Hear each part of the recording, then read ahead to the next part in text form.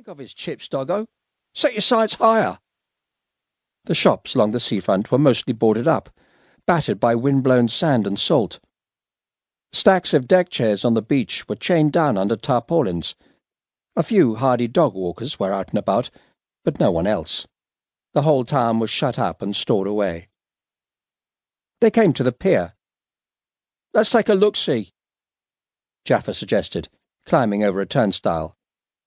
There was a booth nearby, but it wasn't manned. The boys trooped after their leader, clumping onto shaky boards. They fought the wind, walking towards the pagoda-like green structure at the end of the pier.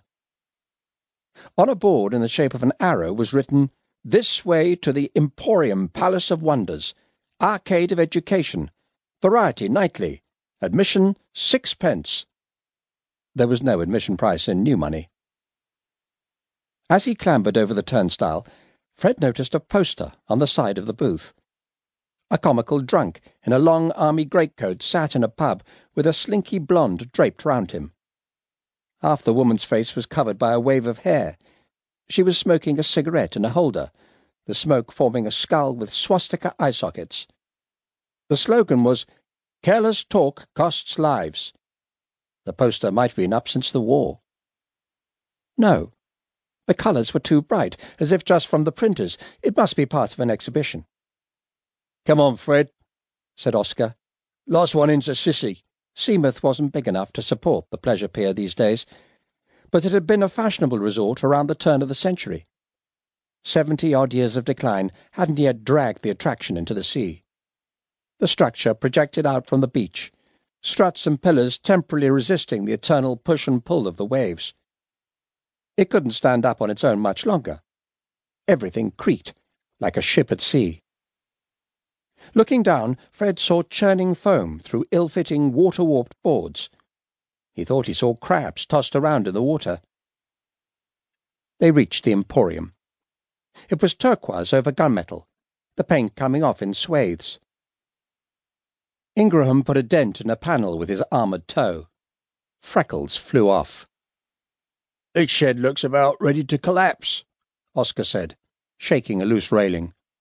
"Maybe we should give it a shove." Oscar hopped from one foot to another, looking like a clog dancer, shoulders heaving.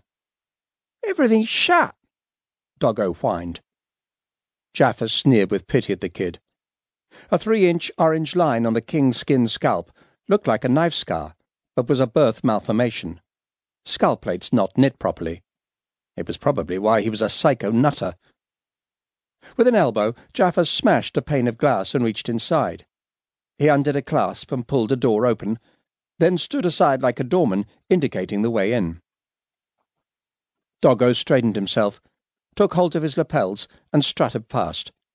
Jaffa tripped him and put a boot on his backside, shoving the kid into the dark.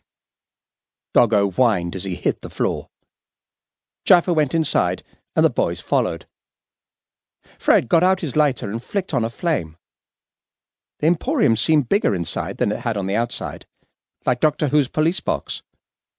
There were posters up on freestanding boards, announcing shows and exhibitions that must have closed years ago, or attractions that were only open in the 2 weeks that passed for summer on the south coast. Mysteries of the Empire, Chu Chin Chow, annual talent contest. "Don't think anyone's home," Oscar said. Fred couldn't understand why Jaffa was so interested in the pier. There was nothing here to nick, no one to put the boot into, nothing much worth smashing, certainly no bints to shag. But Jaffa had been drawn here. The kingskin was on some private excursion in his own head. Was there something going on? Stepping into the Emporium, Fred felt on edge, as if something just out of sight were watching. The atmosphere was heavy, between the smell of the sea and the mustiness of damp and forgotten exhibits. There was a greenish submarine glow, the last of cloudy daylight filtered through painted-over glass. "I don't like it," whined Doggo. Jaffa launched a half-strength kick into the kid's gut, curling him into a fetal horseshoe around his boot. Doggo's lungs emptied and his face shut. He was determined not to cry. Poor bastard. If there wasn't a Paki or a hippie or a queer about, Jaffa was just...